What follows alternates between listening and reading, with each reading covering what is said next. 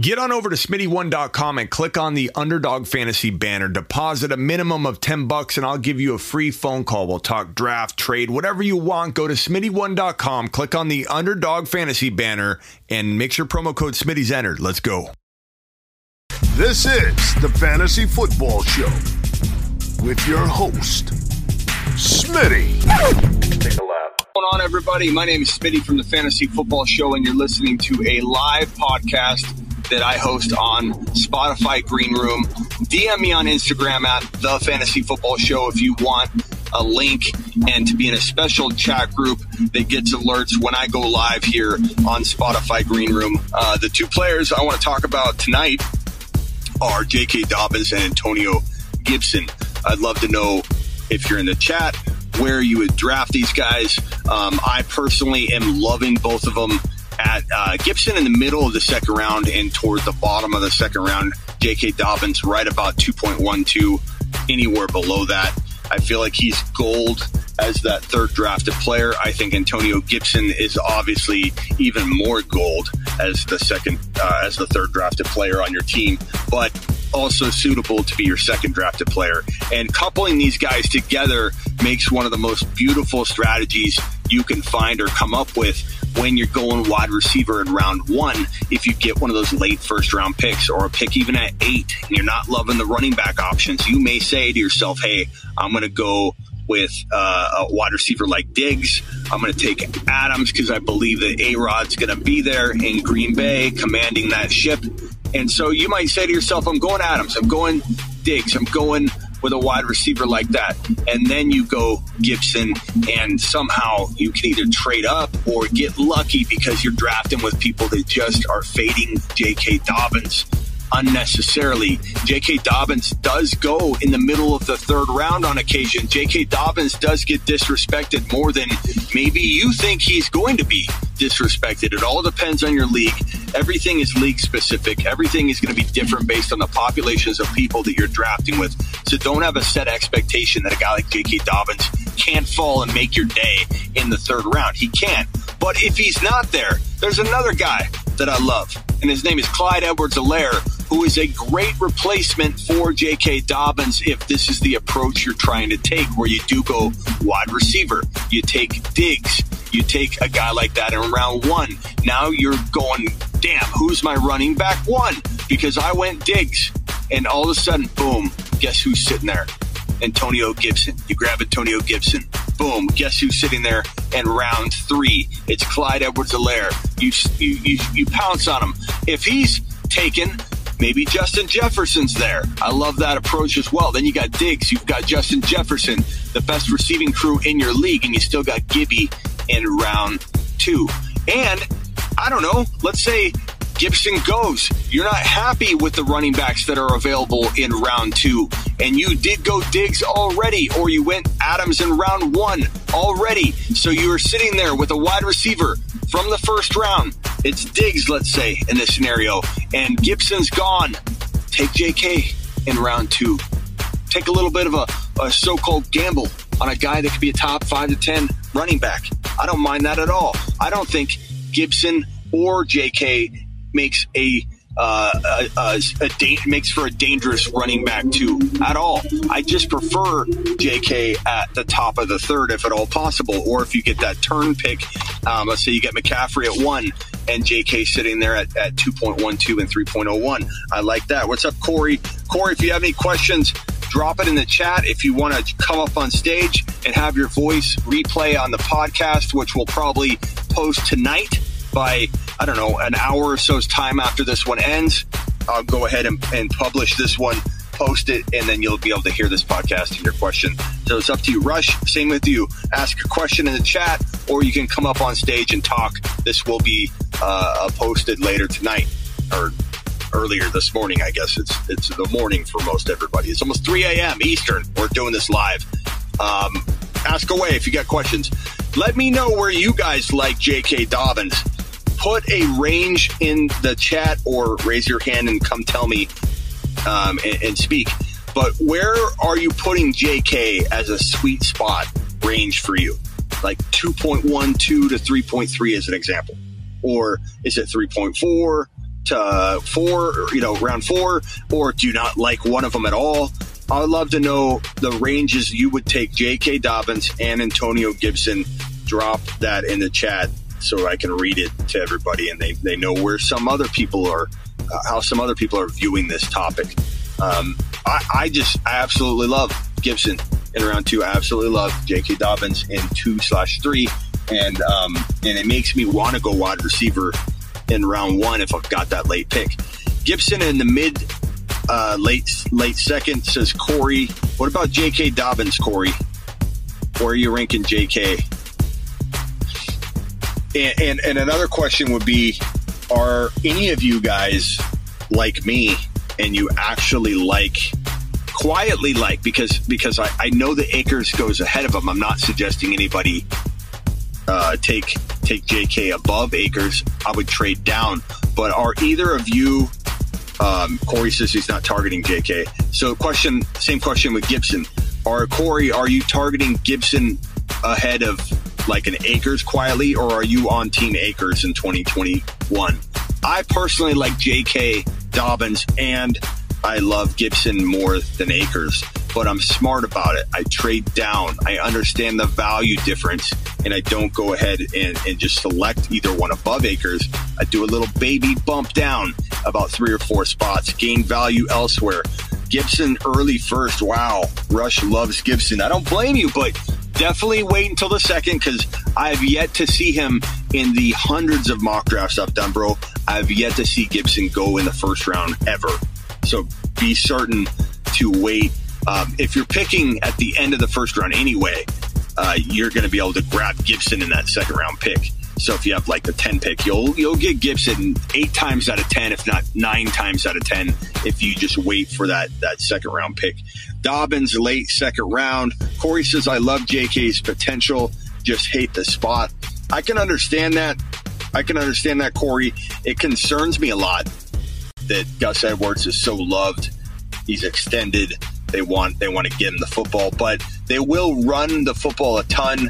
And JK is one of those high efficient running backs that, you almost give him more work and he has less production or less efficiency and gets you near similar production with a chance of getting hurt. But if you give him the not watered down workload, but you give him a starter's workload that's, borderline upsetting you sometimes on Sundays because you see Gus Edwards come in the game at not optimal times and vulture a touchdown here and there.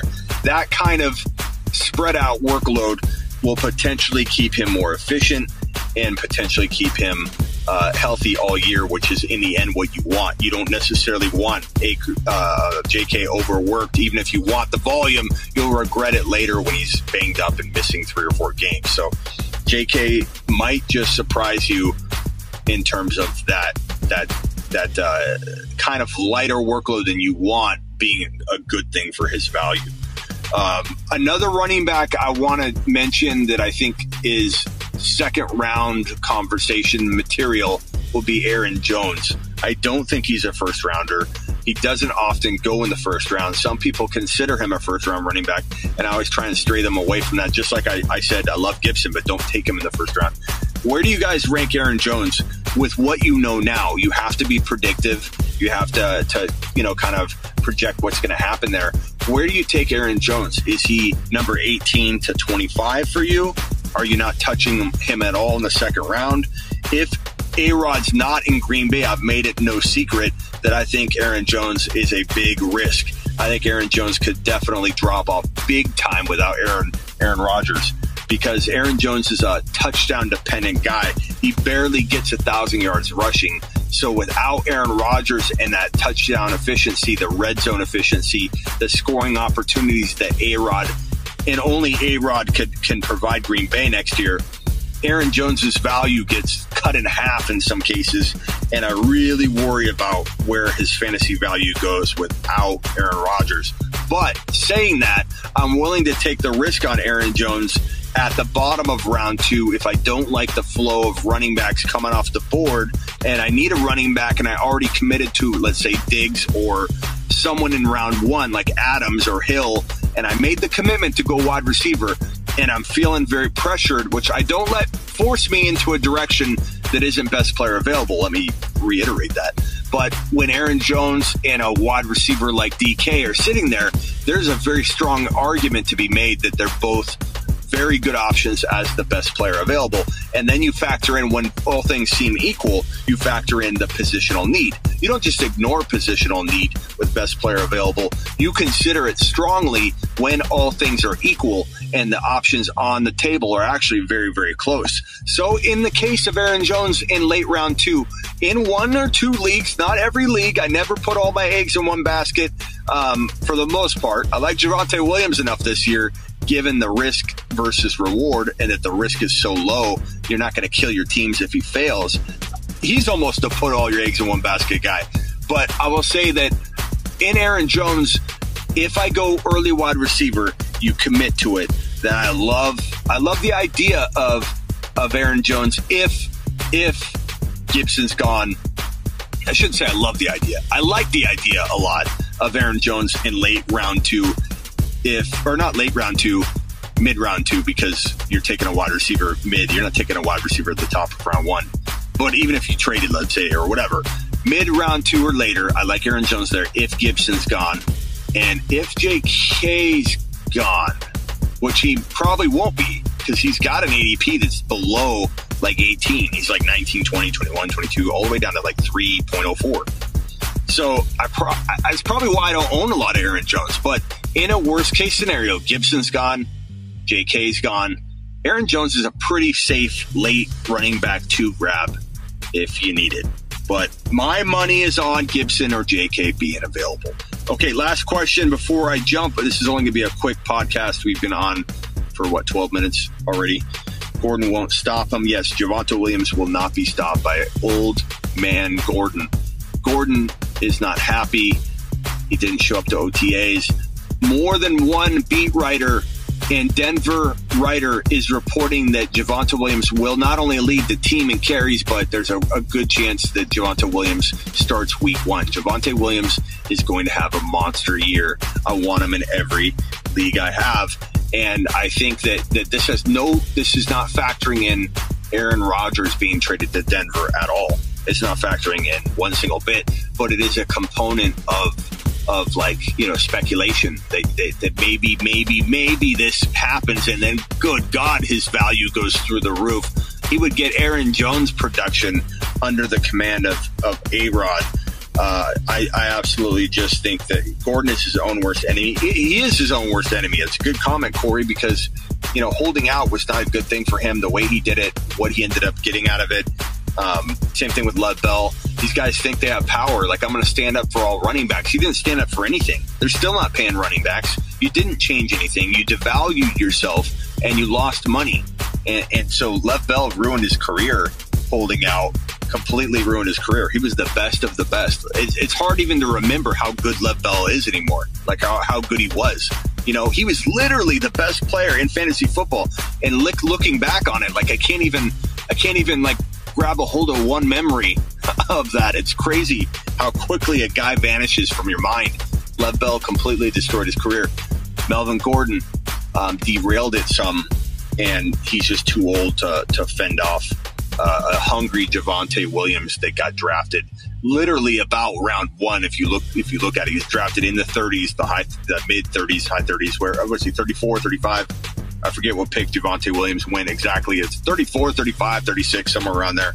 And that's almost first round value. Denver's using him.